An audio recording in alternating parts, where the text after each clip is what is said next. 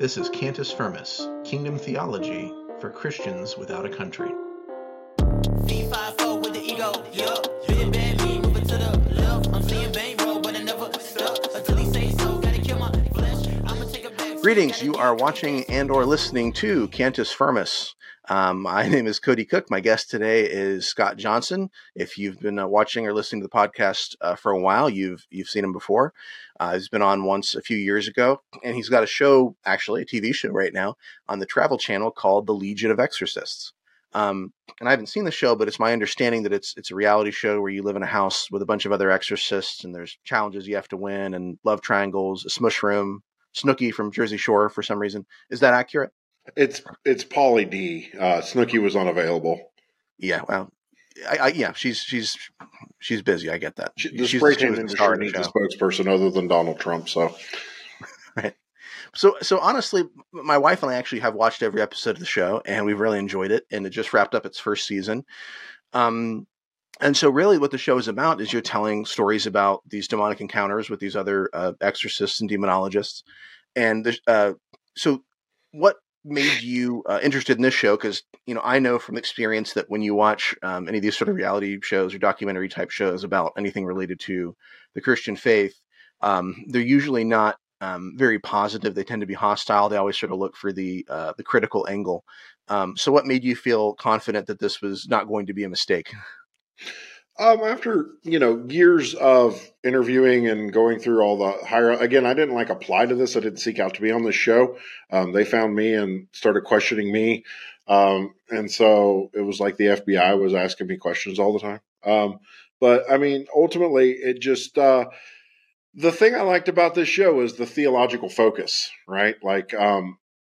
There's not ever been a show like this that takes, I fully expected when I did this, there would be, exorcists in quotes from other faiths, but there were not. There were only Christian clergy from all across the spectrum of Protestant and Catholicism. And so, the fact that it was a theologically based show on the Travel Channel, I was like, wow, this is really cool. And it was a roundtable discussion. Nothing like that had ever been done. Now, I did worry about the reenactments and all that stuff because that's, Hollywood.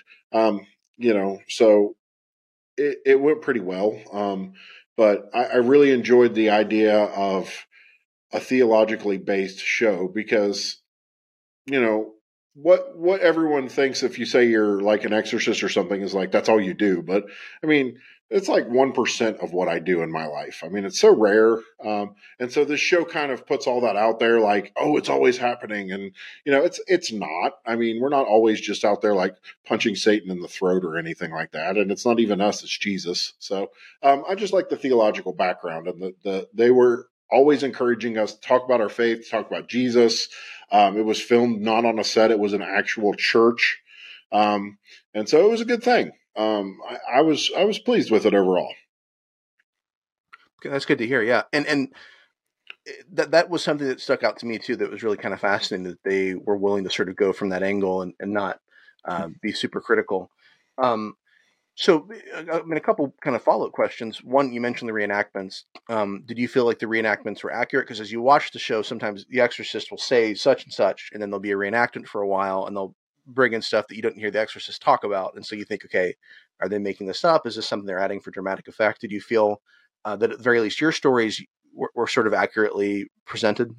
Yeah, I mean, in a lot of the stories, because we got to know them front to back. We're filming 15 hours a day, sitting there in this church and telling these stories over and over again. We were not around when they did the reenactments or anything like that. That was a whole separate production.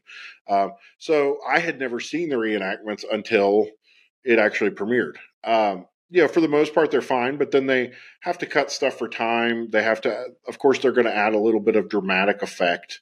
For instance, in the last one of my stories, they have a levitating kid in there and they don't even explain that. It's just kind of there. It was a pretty important part in the story.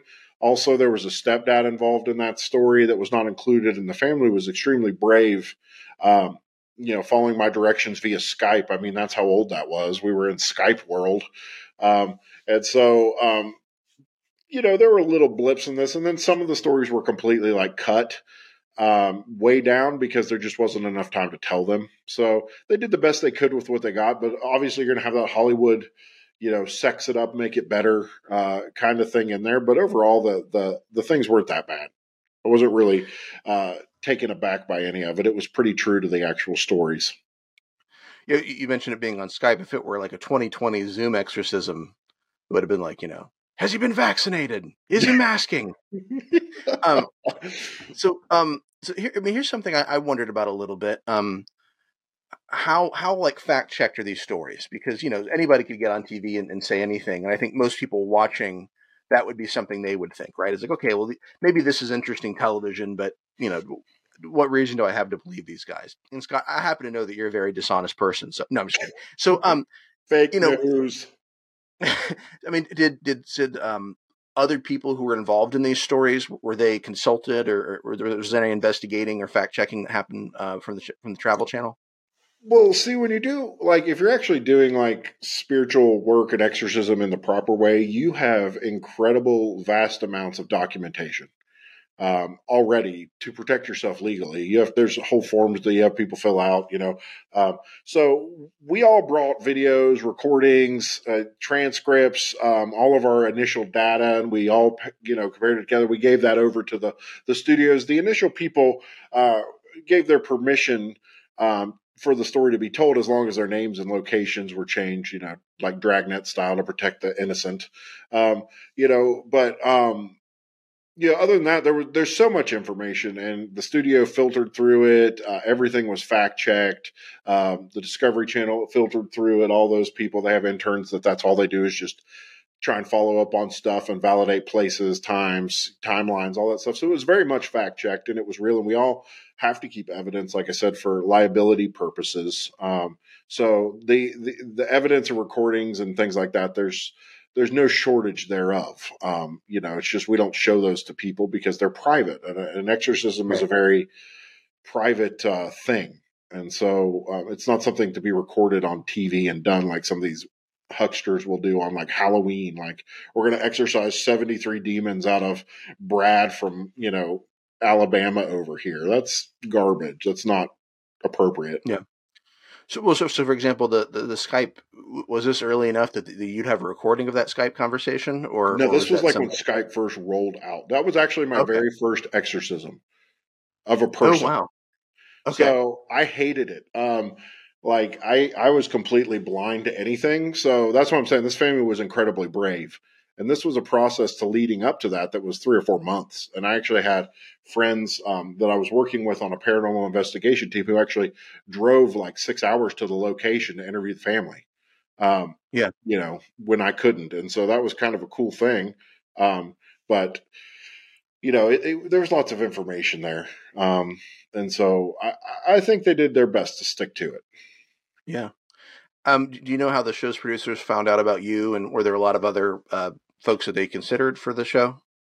Yeah, I think because sometimes I get on Reddit and I get annoyed at like the paranormal community. And again, I'm not trying to, the paranormal community is very sensitive, just like every other community in the world. And they're good people. Most of them have really good hearts, but they get really like offended, or they believe really dumb stuff sometimes, just like all of us are prone to do. And so I'll get on there and correct. I think probably my Reddit, you could call it trolling. I call it speaking, the truth against stupidity. But I think that's probably where they found me, because I'm not like out here trying to be like, look at me. I've appeared on some podcasts before and things like that, but this is kind of like a very small part of what I do. So I guess that's how they found me. And I know they interviewed a lot of people to consider to have on this show. So somehow I made the cut, and I still don't know how I got there, but here we are. Yeah, gotcha. Yeah, so you keep saying it's just like 1% of what you do. It's like Planned Parenthood and abortion, right? It's like it hardly even. Oh, no, just kidding. Sorry. Molech was the first version of Planned Parenthood. It's just 1%. Not a big deal. Yeah, it's not a big deal. So one thing, but still, they made a show about it. So one thing that comes up in the show a lot are these sort of processes and rules that are supposed to be followed, rituals and stuff like that. So as a good Protestant, it bothers me to think that you need to do anything other than invoke Christ to expel a demon.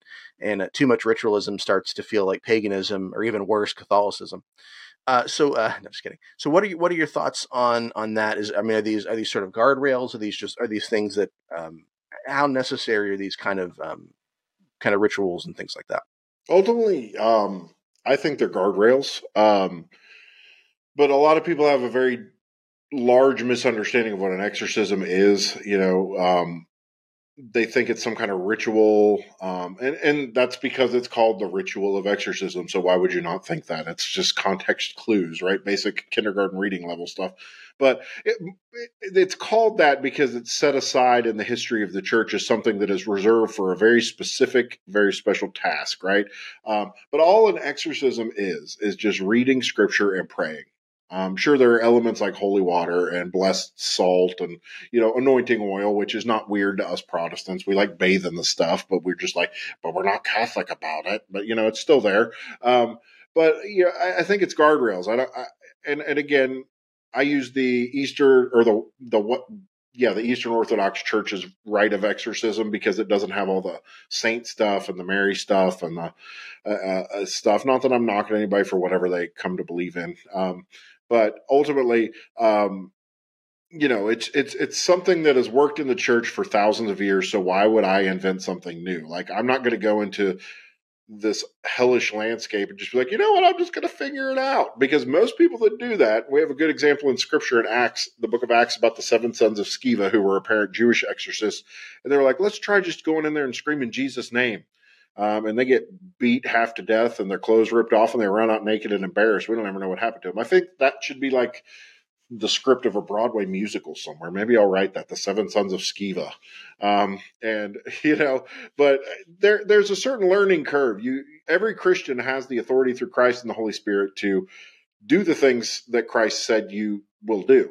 So there is that, and there is an appropriate place for that. But if it's something that is as rare as demonic possession, you don't want to just run in there and kick the door down and say, Jesus' name, leave, because sometimes it will come back on you because you didn't take proper precautions. You didn't take proper preparation to understand what you're doing. So it's not a ritual. It's not a paganistic thing. It's just a guardrail to keep people safe ultimately. And it's worked for thousands of years. So why would I, and who am I to deviate from that?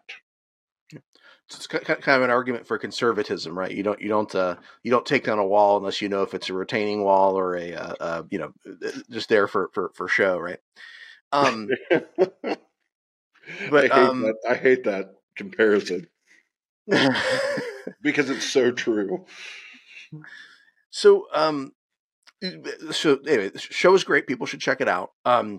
But but we've talked about some of your stories before, and people can watch that on the show. They can go back and watch our old interview as well, where you talk about some of those. So what I kind of wanted to ask you to talk about today is how demonology relates to aliens and other supernatural phenomena, whether we can kind of jump from this to the next thing, ghosts and that kind of stuff. So maybe to start off, I'll just ask a question that's kind of broad about the supernatural realm. So, a lot of us, I think we have a clear idea of like kind of how supernatural beings work in the Bible. There's God and then there's the devil and then there's angels and some of them fall away and become demons or whatever. There's this rebellion in heaven and something like that. There seems to be some room in the Bible for ghosts, depending on how you interpret, like the accounts of the apparition of the prophet Samuel to Saul through the Witch of Endor. Is that a real thing or not? When I was saved, I was in a Seventh-day Adventist church, and they had a strong view of soul sleep, which meant you didn't either you didn't exist or you weren't conscious between your death and the resurrection, right? And so, for them, if you have any kind of ghost appearance, it's necessarily demonic. Mm-hmm. But the text never said that Saul's appearance or Samuel's appearance was demonic, so it's kind of maybe a little case of them reading something into the text. And in addition to that. The Jewish tradition of demons are that these are disembodied spirits of these sort of Nephilim, these kind of hybrids between humans and these what you might call angels, but the sons of God or whatever. And it's not clear if the New Testament supports that view or not, but it's definitely in the milieu of the time and the Jewish view of the time, right? And so there's some reason to think that there are something like spirits or souls, and that they sort of continue after death, and that maybe they could make some kind of an appearance in certain instances, right? Are you do you sort of take an extreme kind of no view? Are you fairly open to that? What's your position? I used to have the extreme no view. That anything ghostly was demonic. But at this point, I'm a little more open, but I'm extremely skeptical on that because in the book of Hebrews, the Bible says it's appointed once for man to die and then face the judgment. And then Paul says to be absent from the body is to be present with the Lord. If you're a Christian, that determines where that absence and presence take place, right? So, it's one of those things that I think we get the story of the Witch of Endor and all the Ewoks. Wait, no, that was the wrong universe. The Witch of Endor calling up Samuel. I think that's a legitimate thing. I think God allows that to happen.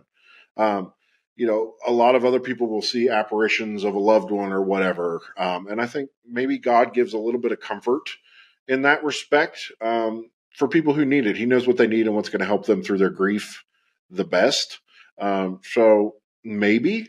But as a general rule, anytime somebody says like, I saw a ghost, I'm like, okay, let's flesh this out. Like, what did you see? Where did you see it?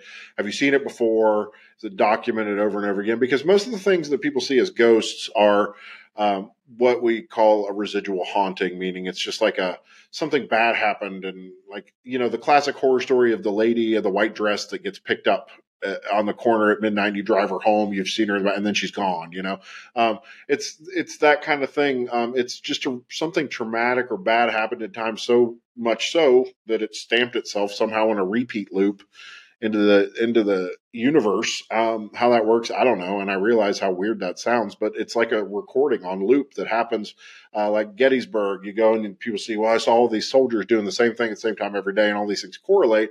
It's because it's not real. It's just a time-stamped loop that happens over and over again. There's never any interaction with these things. They don't notice you're there because it's not a real thing. It's just a timestamp in history that So people it's see. like election season, but less demonic. God, yes. Yes, absolutely. Yes, I mean, I think I used to take a more extreme kind of anti-view, but yeah, I've had a couple experiences. I've had friends who've had a couple experiences, and you can always, especially on the outside of it, be skeptical. But sometimes when you've had a certain experience, you think, okay, there was something there. Maybe I don't know how to explain it entirely, but I think one major one that sticks out to me was I had a good friend in her early 20s who was dying of bone cancer. And I had this dream where she's sitting in the hospital, laying in the hospital bed, and she was wasting away. She obviously was not looking her best. And then I sort of walk out of the room and come back in, and suddenly she looks healthy. She's sitting up, and I said, "Oh, but I thought you were sick." And then she says, "Oh, but I'm better now." And in that moment, I was woken up by a phone call from her mom telling me she'd just passed away. So somebody who is um, I love what Bart Ehrman said one time to somebody who's more skeptical than he was. It was, you can systematically doubt anything you want to, but certain things you sort of experience and you think, okay, well, that seemed unusual. That seemed unlikely to have this kind of coincidental explanation, right? So for me, that became sort of a significant moment for feeling that there was something beyond, just beyond death, I guess, right? Absolutely. So. But once again, my general tendency is to try to be a little bit skeptical of some of these accounts. Also, like a lot of times ghosts, what we will call ghosts, are demonic. I'm not saying that's the thing, because it opens people up to being accessed in a very different way that they can't process that this could be something evil. Like, a lot of children Sure. are open doors to that because they'll have imaginary friends. And I'm not saying if your kid has an imaginary friend, every kid has an imaginary friend, but like, if you listen on the conversations, they're like, no, I don't want to kill my mother. You should probably think about what's going on there. But I think that disarms people. And Sure. so the demonic know that, and they will hit people with that. Or like a seance to talk to grandma. Yeah, and like one of my stories resulted in a complete possession of a person who used a Ouija board, which is always a bad idea. Just out of grief, it wasn't to conjure anything. It wasn't to do any bad things. She wanted to talk to her dad, who had committed suicide many years before. And what spoke to her was disguised as her dad was not her dad. So Yeah. if you're calling out into the abyss, if you will, something will answer. Right. Usually not something good. Well, so that's ghosts. What about monsters? I mean, does the Bible leave room for Bigfoot, Mothman, Loch Ness monster, Frogman? As I've got my shirt, Loveland Frogman, kind of a local one for us. Um, and um, and then maybe just kind of follow up on that a little bit. You know, the Bible speaks of some of these what scholars call chaos monsters, right? The behemoth, the Leviathan, Rahab, and so and maybe those are not taken literally, maybe they're metaphorical, but the Bible references them and uses them, right? And so, should that give us reason to think that the Bible is making room for those things either in actuality or in literature? And I asked specifically about literature because I was recently taken to task for wearing a T-shirt for the Phantasm, a horror movie from the '70s that I like. Um, by somebody who's kind of more on the fundamentalist side of things, who thought, you don't want to, it's bad for Christians to watch horror movies. Um, and so I guess my question is, yeah, does the Bible leave room for those things to maybe exist, first of all, and second of all, even if they don't exist, can we use them? Can we use monsters in a theologically appropriate way, or even just as entertainment, without damning our souls to hell? Wow, you just went real straight like Calvinist there. You deserve wrath. So I grew up in Appalachia. I grew up in West Virginia. Lots of folklore, lots of one of my favorite books to this day that's a non-spiritual but spiritual adjacent book is called The Telltale Lilac Bush and Other West Virginia Ghost Stories. And so it's a compilation of all these different accounts and things like that. But the biggest one I would say from West Virginia is what people know as Mothman, right? And so my parents right now, my mom and my stepdad live about 2 miles from where the initial encounter with Ingrid Cole and the traveling salesman guy that starts the movie, the Mothman prophecies, and all the things that are put into place there. It actually happened right there. Like when I pull off the interstate to get to their house, that's exactly where that happened on Old State Route 47. Point Pleasant is about an hour south of where I grew up, which is where Mothman is, the TNT domes. My grandpa had a cousin who died in the bridge collapse there that's blamed, or that either Mothman did it or he was trying to warn people about it or whatever. So Mothman's pretty big in that area. We also have Bigfoot, things like that. So I think there's room for these things because there's no human being or entity that can look and survey every piece of the earth every second of every day. I know the U.S. tries to do that, and they're getting close to being successful at that. But there's just too much open room. And so then we get into the permissive versus prohibitive version of the silence of Scripture. And, my faith tribe, the Churches of Christ, whom I love dearly, and I'm still a part of it, obviously, that's where I pastor and preach, will typically believe that silence is prohibitive. So we can't talk about these things. These things aren't real. If the Bible doesn't talk about it, it's not real. I tend to look at the silence as more of a permissive. We have a lot of things like tennis shoes didn't exist in Jesus' day, nor did, helicopters. So are they not real? No, we know they're real. It just wasn't there yet. They were in the Bronze Age and getting out of that, So just because So, it doesn't talk about it doesn't mean it can't be real. I just wish that when people would capture these cryptids and stuff they must have some supernatural effect because they turn even the government's cameras into 1 megapixel potatoes. right. They can look at the date of a dime on the grass in Afghanistan from 3,000 miles away and positively identify it, but they can't clearly take a picture of Bigfoot or the Loch Ness monster or Mothman or whatever, Wendigo skinwalkers, blah blah blah, reptilian overlords, the New World Order, all that crap. So I think there's room for it, and I think it's also entertaining. There's always going to be some element to human beings that want to know what goes bump in the night, right? And so I think entertainment comes into that as well. Sure. Yeah, they speak to us in our embodied existence with our range of emotions and feelings, and so perhaps there's something valuable in it. Lewis talked about how our all of our desires are inherently neutral or even positive, but they can be corrupted. And so maybe to somebody who somebody who says, well, it's wrong to watch horror movies because you shouldn't have those feelings. There's no value in being frightened or whatever. It's like, well, I mean, maybe there is. What's the positive version of that emotion that could be expressed in some other way? Yeah. So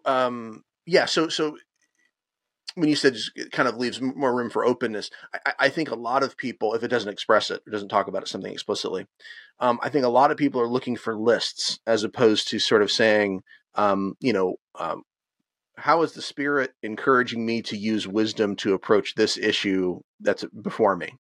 And so it's easier to sort of say, well, it doesn't mention it or whatever, so we're just going to be against it, as opposed to saying, okay, we actually have a responsibility to be adults and think through this in a wise and Spirit-filled way.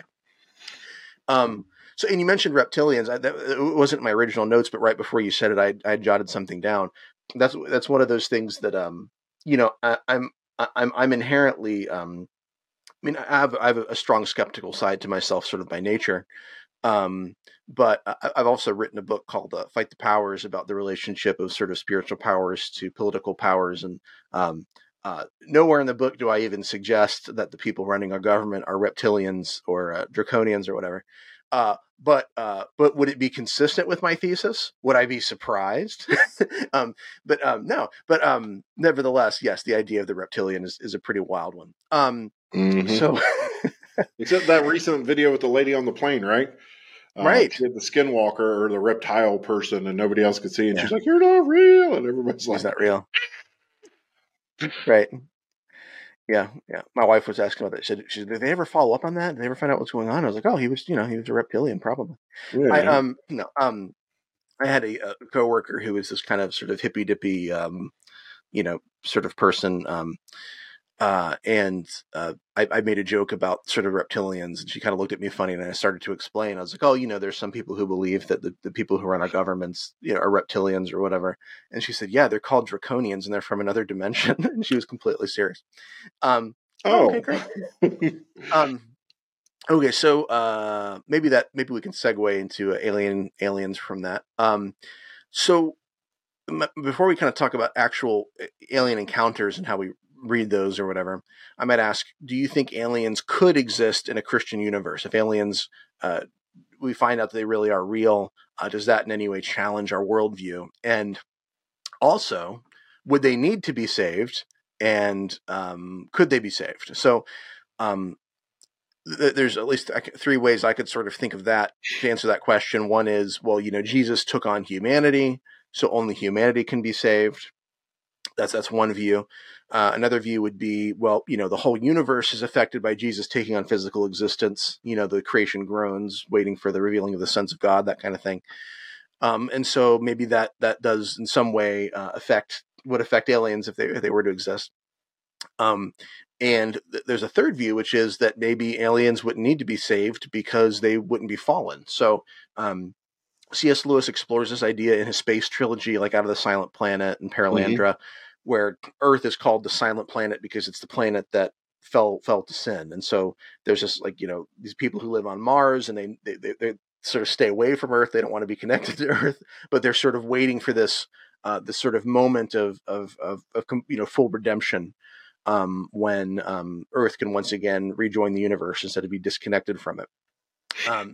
And then in the sequel, Paralandra, he has this sort of thought experiment of another planet where you have sort of an Adam and Eve. I think it's on maybe Venus or something, and they're tempted. Are they going to fall, or are they going to maintain fidelity in relationship to God? So these are really interesting thought experiments. And then plus, the whole Narnia series is about an alternative dimension where Jesus presents himself in a different way.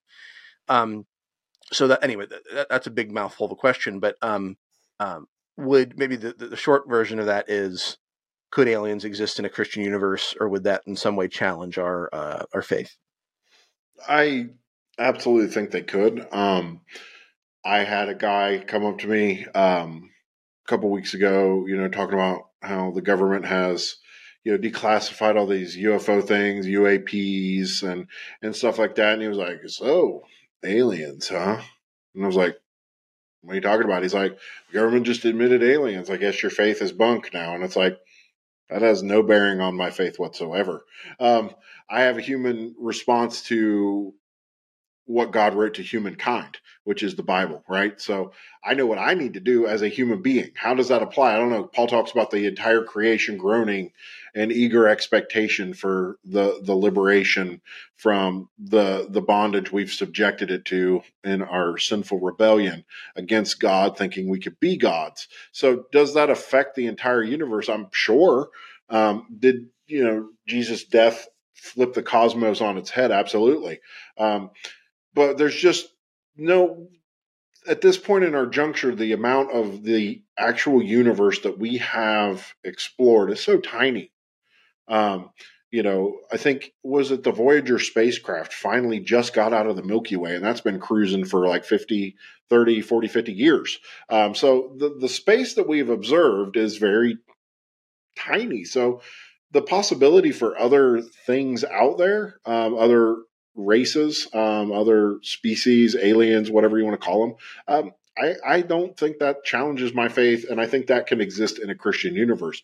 Maybe Jesus appeared to them in a different way. Maybe they already know, or they, didn't screw up like Adam and Eve did. I don't know.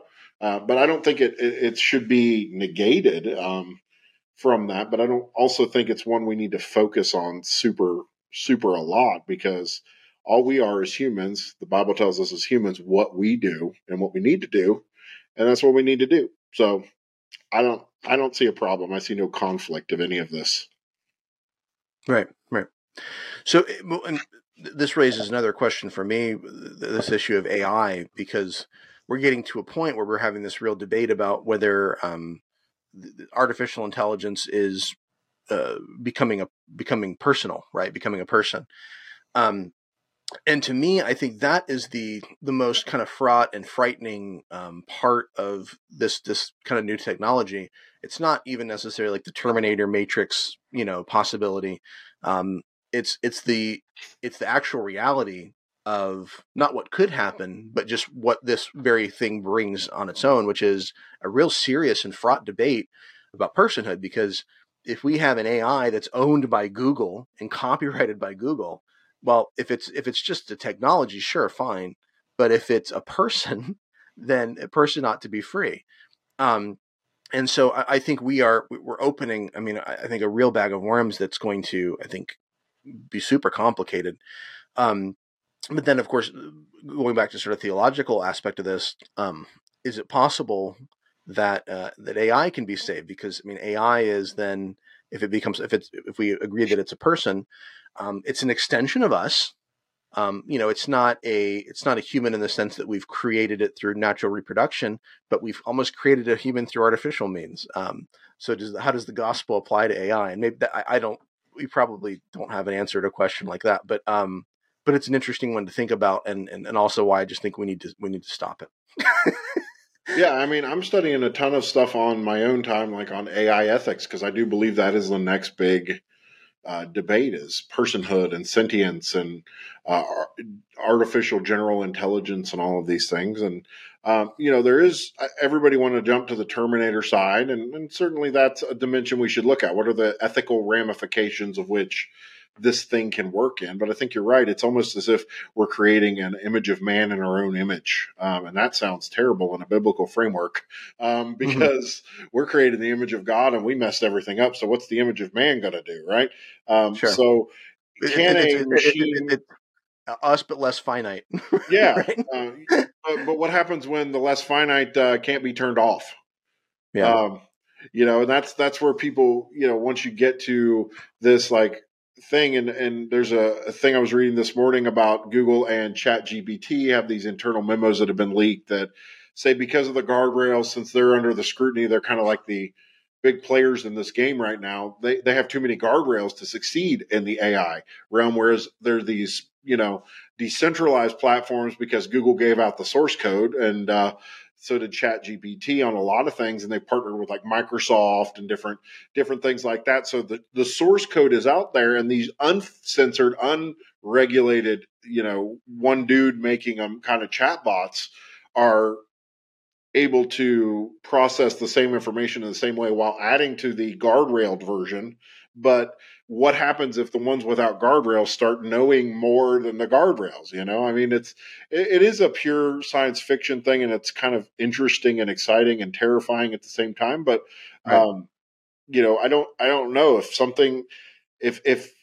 if we deem these entities like I think Boston Dynamics and all of course the defense industry is all over this. They're trying to put these into their humanoid robots, and the first thing they do is give them a gun. That's the most American / human thing I've ever heard in my life. Here's the thing: let's give it a gun and see what it does with it. But well, if it's a person, it's got rights, Scott. yeah, right. It's got a Second Amendment right. But also, if that's true, then that thing is now a person, and that also has the right to not be enslaved under the Constitution, right? So I don't know. This is it's a weird thing, and it's fascinating and creepy and stuff all at the same time. So I don't know how this is going to play out. I'm here for it though. Yeah. When humans fell into sin, God said we can't let them live forever. Whereas AI may not have the same kind of restrictions. Right. Somebody's like, let's hook them up to solar panels. They just never exhaust. I mean, they have no energy requirements other than that. They don't need to eat, drink, or take breaks. Well, and I don't know how this stuff works, but I mean, I can imagine a scenario where these things can replicate themselves, and so basically you get to a point where you almost have to turn off everything. Right. Yeah, we've built this digital Tower of Babel, right? And somehow it's going to have to get unplugged if it starts getting out of hand. But what happens if the kill switch has been overridden by something that is way smarter than you? I mean, it's like, are we creating our own demise, or are we actually going to help our civilization go forward in that? And I think that's the big thing. Because I mean, eventually something's going to happen where it's going to become completely independent of people. That's the stated goal. I mean, it's meant to be like more of a Fallout universe of the Jetsons. Like we're expecting it to be these helpers that come along and do all these mundane tasks, so we can just sit back and get a universal basic income. But then it's like, well, that's kind of starting to get to be like the Matrix.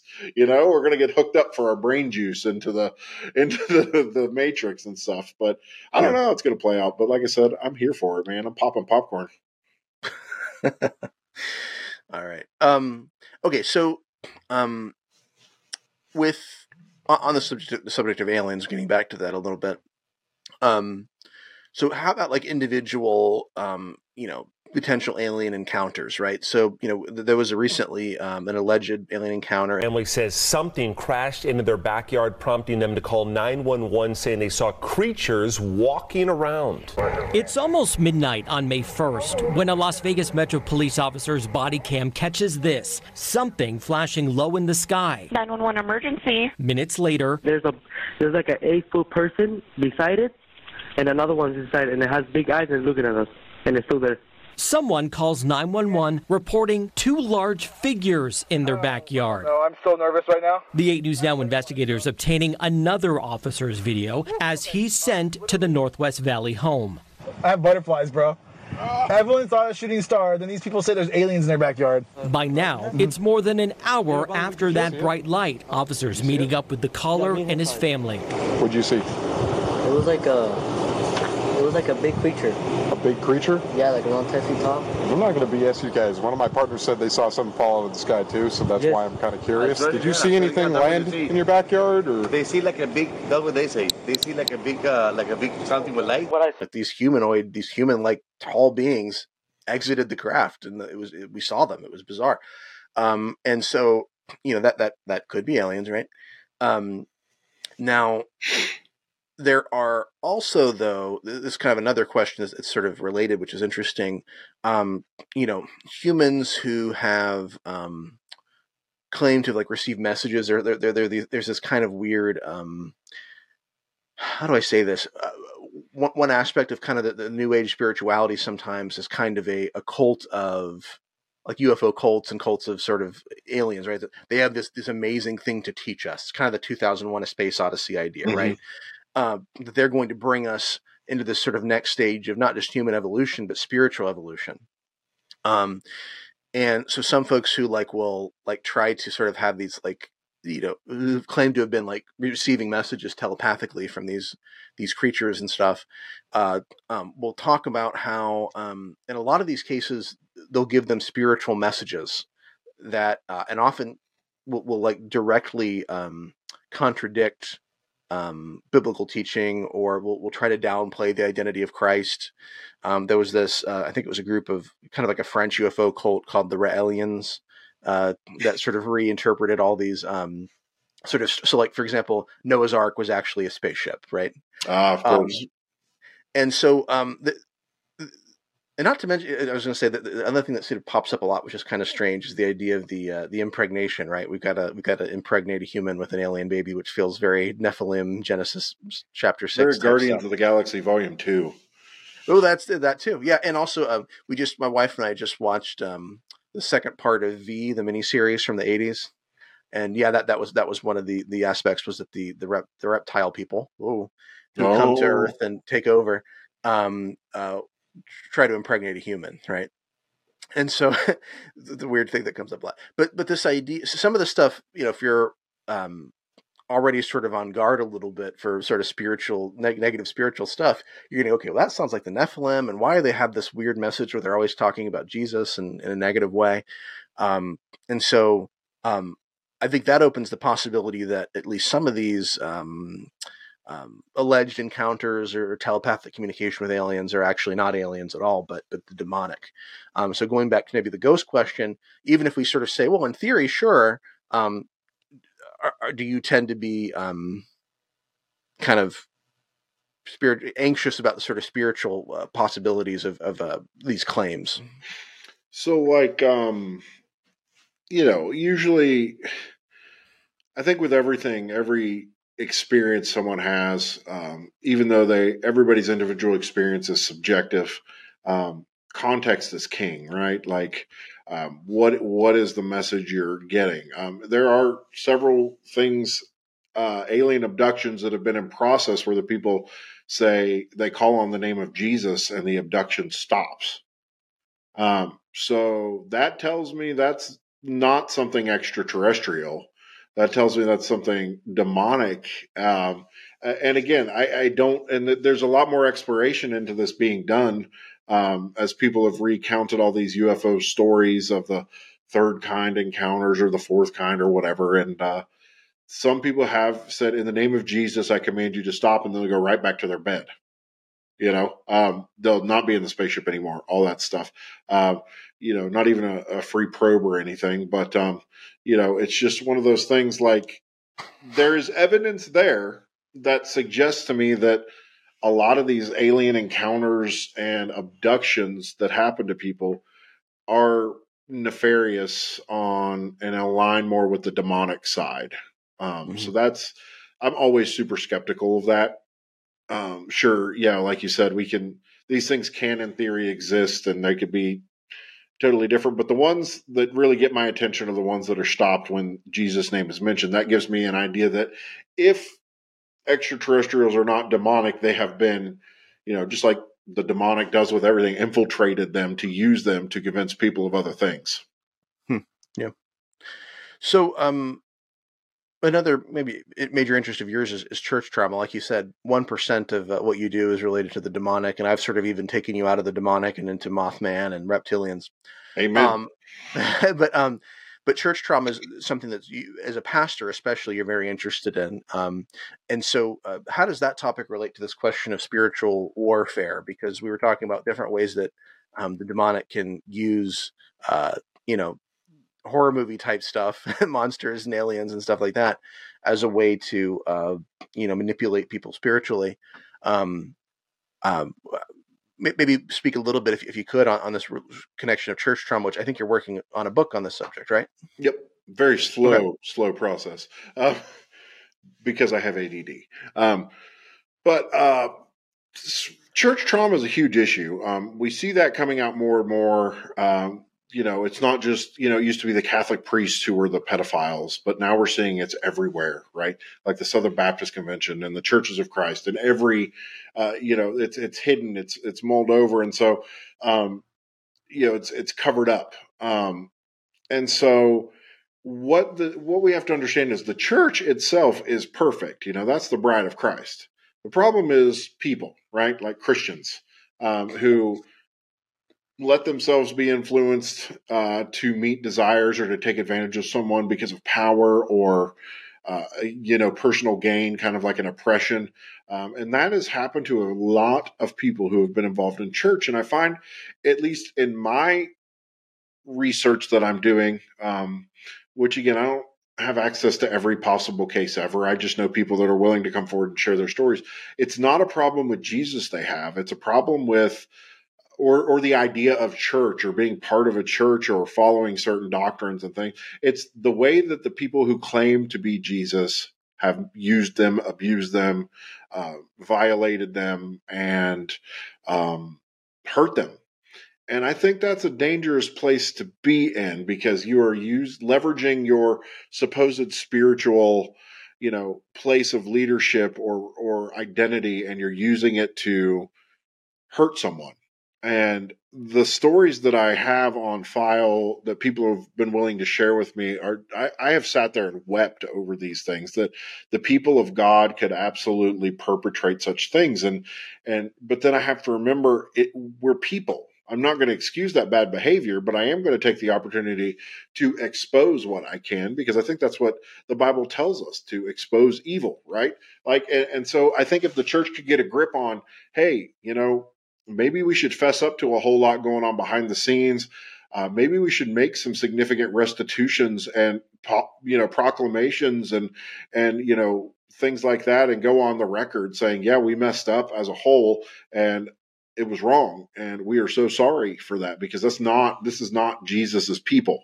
That's not how we're supposed to act. And so I think a lot of the church in America is failing because we fail to address our own sin, not individually. We're really good at that, like for the most part, or at least judging other people's sins. But collectively, as a community of faith, we have failed to address and stand up to those issues. Instead, we'd rather talk about how Democrats are evil or Republicans are evil or, communists. Yeah. How somebody else might be a pedophile on the other side. Right. Yeah. It's never us, right? Like it's always the flip the script and turn on someone else. And I mean, if you've read Scott McKnight's book, A Church Called Tov, he does a really comprehensive study, especially about like Bill Hybels and some of these more megachurch things and the links these people go to cover up. What was the other guy's name? His church was called Vertical Church. He was bald, but anyway, he was like he implanted child porn on one of like the deacons or the sexual accusers' websites or a hard drive, and then was looking to hire a hitman to take him out. I mean, for the love, like where is that at? Like, why? And it all comes back down to people want power. And so when you give some people power, it corrupts, right? And so the church is not immune to that, because Satan is one of the most faithful church attenders. And so are his little minions. And so we have to, I think that it's a big step to reconciliation in America, because I find that we are in the most spiritual time in American history, yet the most anti-Christian time. Not the most anti-Christ time per se, the most anti-Christian, because Christians perpetuate stupid stuff like, vaccination lies, or that COVID wasn't real, or that sexual abuse doesn't happen, or women can't. Or if it does, it happens at Drag Queen Story Hour and not in the Baptist church. It only happens in gender neutral bathrooms. Right. All those talking points to rally people up and tick them off. But it's happening in our churches every day. And, we even have a policy at our church that if we even get wind of this happening, we're going to go public with it everywhere we can. And then we're going to pull in investigations into it because it's that big a deal. The church should never hurt anyone at all. Like wounding with words of truth, that kind of hurt is different than intentionally oppressing and, marginalizing someone because you wanted to get something from them. So I think it's an important topic that will go hopefully a little ways to reconcile some people back into the church once Christians admit their fault in it. I have some thoughts on some of the stuff related to abuse, especially, and what kind of leads to it. And I'd be curious to get your thoughts. You kind of express this a little bit, this idea of power. But one thing that I've sort of thought about is I wonder if you see abuse more in churches that are more monarchical, and I don't know exactly what the structure of Churches of Christ or whatever is, and I'm not saying that every church that has that structure. I gotta say I don't know if the elders have as much role in what you do as you do if you're kind of it, but you see a lot of churches where one person is in charge and one person is the figurehead, and first of all they become very zealous of guarding their power, and so I wonder if a change in church structure would help. But another thing is, we, like you say, we're not very good about thinking collectively, except when it comes to protecting our tribe, right? Mm-hmm. And then, or blaming the other guy. And then we're very good at thinking collectively. We're just not good at thinking collectively when it comes to collective sin on our side. And so, you don't just see this at churches, you see this at any institution where they think that what they're doing is valuable. And so, like at Penn State, for example, when you had that horrible child abuse scandal, very quickly, people who just sort of said, okay, well, our university does so many good things, and, we don't want everybody else who's involved in this, who didn't do anything wrong, to be sort of tainted by this. And so we're just going to cover this up. And I think the desire to protect what we think is so good about what our institutions are doing brings us to a place where now we're actually covering up evil and letting it happen.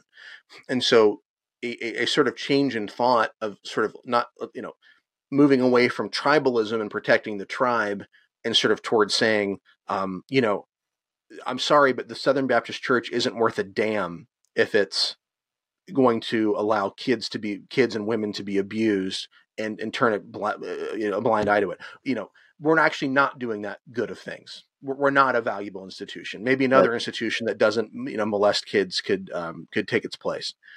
And ultimately this stuff comes out. And so that's why honesty is always the best policy, because eventually, when my kid breaks the vase, I'm going to find the pieces of the vase and they're going to get in worse trouble. Right. And so what we've ultimately done is we sort of created this, the system where we make the church look worse, because instead of saying, oh, this happened at this church, how shameful, but look how quickly they responded and dealt with it because they really cared. And they expelled the person from the community, even though he was the pastor and he was in charge of it. And, they said, let Satan deal with them. We're giving him to the authorities. They protected him and they sheltered him. And that was the kind of culture they wanted to encourage. So I think that's a big aspect of it too. Mm-hmm. But I wonder, just as you look at this, if you feel what you feel like some of the solutions are to this kind of problem. I think the solution is absolute 100% transparency on all things. Churches need to be transparent on every issue, like financial. What are we doing? Because a lot of times, a lot of horrible things happen behind closed doors, and so we need those closed doors. If they have to be closed for confidentiality reasons, I guess, figuratively need to have glass be the material those doors are made out of, so people can observe what's going on. Because we're not immune to making dumb choices. We're not immune to being tempted. And I think covering it up is the worst possible thing that we can do. And it does, like you said, the most damage because it shows that we knew about it and perpetuated a system that was toxic and traumatized people, that literally stripped their faith away from them, sometimes stripped their innocence from them. And sure. That's something because they cannot be accepted. Right. Well, these people hear that Jesus cares more about protecting the institution than what happened to them. And Jesus would, and again, I can't 100% speak from Jesus, but from the scriptures in my... It's your job, Scott. Almost 20, yeah, right. Some people think that, like everything I say is gospel. God, read your Bible.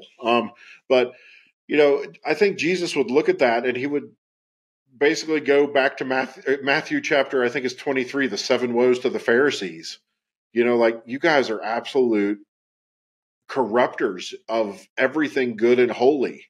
You have ruined this.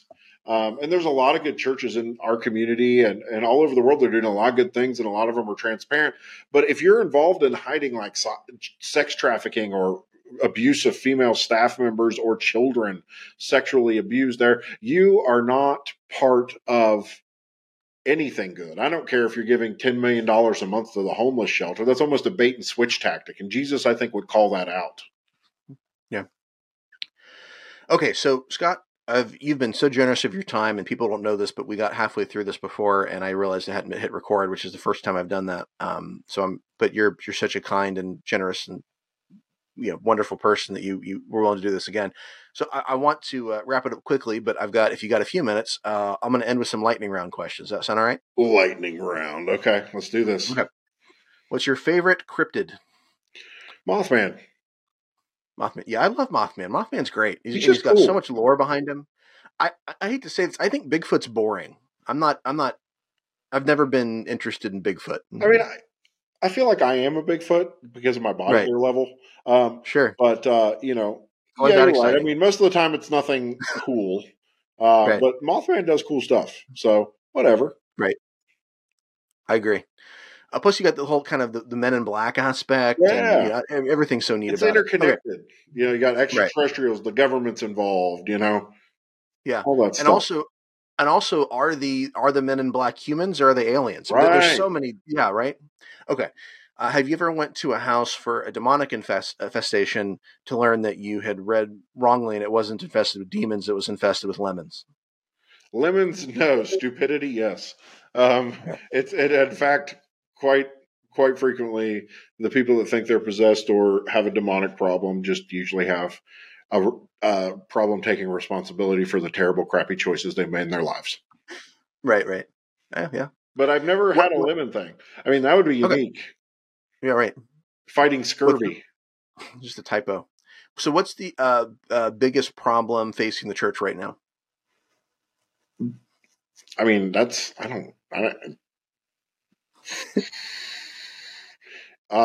and foremost, we need to stop, at least in the American church, linking church and politics in the way we do and bastardizing the faith and letting those in power drag us along by saying they're a Christian or not when they're, doing terrible things in the background. The second thing is just transparency and honesty in everything that we do. Post modernism, now we're post whatever that is. But I think the challenge to the authority of institutions comes into play because we haven't been honest, and church history proves that over and over again, and we continue to walk in that. So I think transparency, honesty, and actively investing our time in making our cities better, coming out and admitting when we're wrong, and making restitution if possible.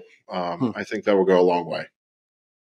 Yeah, and I hear part of that is this desire to institutionalize and to protect the institution and its power is a big factor, right?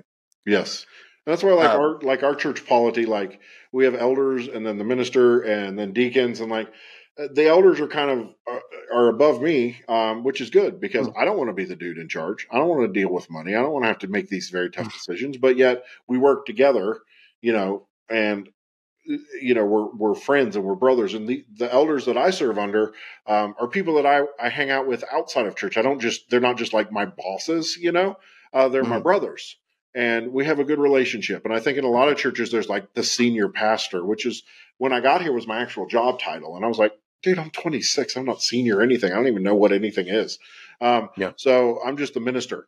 But I think that if we can normalize a better church ecclesiology and not let one person be in control, that's going to go a long way to solve a whole lot of problems because then you get a cult of personality.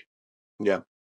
I'm glad you agree with me on that because I'm not in leadership. So I wonder if that's a peculiar view of mine or if other people see that as well. No, you're not in a minority. Actually, it's just because the gatekeepers at the top that are the people doing that won't let you talk. Well, I guess in fairness to the folks at my church, they let me talk probably more than they should. So the favorite film about ghosts starring Patrick Swayze? None. Oh wow, you don't like Ghost? Really? Terrible movie. But I'm glad you enjoy it if you do, and I'm glad all the other people enjoy it. I don't love it. It's a bit over the top with the romantic stuff, but there's bits that are good. I like him singing Henry VIII by Herman's Hermits on a loop until Whoopi Goldberg will do what he wants. Yeah, I mean, yeah, whatever. It's kind of funny.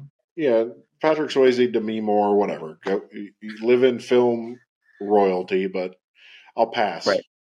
Gotcha. Okay. Most influential theological book for you, excluding the Bible? Ooh. I would say, man, there's so many different levels of that question. First one that comes to mind. How's that? The Book of Enoch. Okay. Interesting. I was thinking you'd name something in the last few hundred years, but you went a little deeper than that. Yeah, I'll go back to First Temple Judaism. Right. So you're a pastor of a church that sings without musical instrumentation. Is your favorite NWA song the one where Yella makes it a cappella and Dre expresses that he doesn't smoke weed or cess because it's known to give a brother brain damage, and brain damage on the mic don't manage nothing but making a sucker and you equal? Well, we have the congregation stand up and say that. That's every Sunday. Okay. So yes, so the answer to that would be yes. That would be your favorite NWA song. All right. Last question, favorite horror film? Favorite horror film? I am in love with the Conjuring series. Because of the accuracy of it, for the most part. I love that. But ultimately, if I'm going to say like favorite horror film, like top of the top that I'll always sit down and watch, it's either going to be the movie Abyss or Event Horizon. Really? Interesting. Yes. So I have Abyss, but I haven't seen it. And I think I only watched Event Horizon like in the last year because my wife had it. Yeah, that was kind of interesting. Event Horizon is terrifying. It's kind of like the Ghost in Space kind of thing. Yeah. Space. And also so many like mind twists and all that stuff. Gotcha. We've gotten our daughter Ava. We've kind of tried to go into some of the old classics. So I asked her the other day what her favorite horror movie was, and she said The Thing, and then she said or Psycho. So I was pretty impressed with that. The Thing is a good choice, solid choice. Oh, the effects are so good.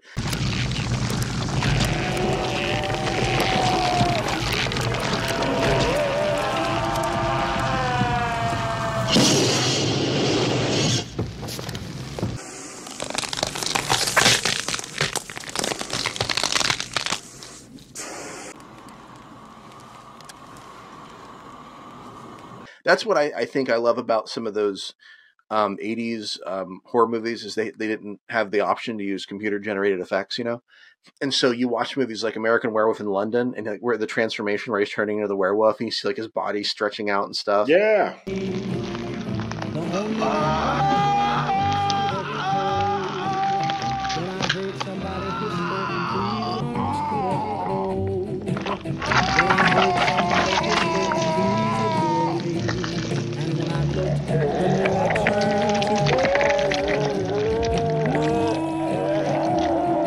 So good. And yeah, the stuff on The Thing too, all the effects on The Thing are just amazing and so gross. I love it.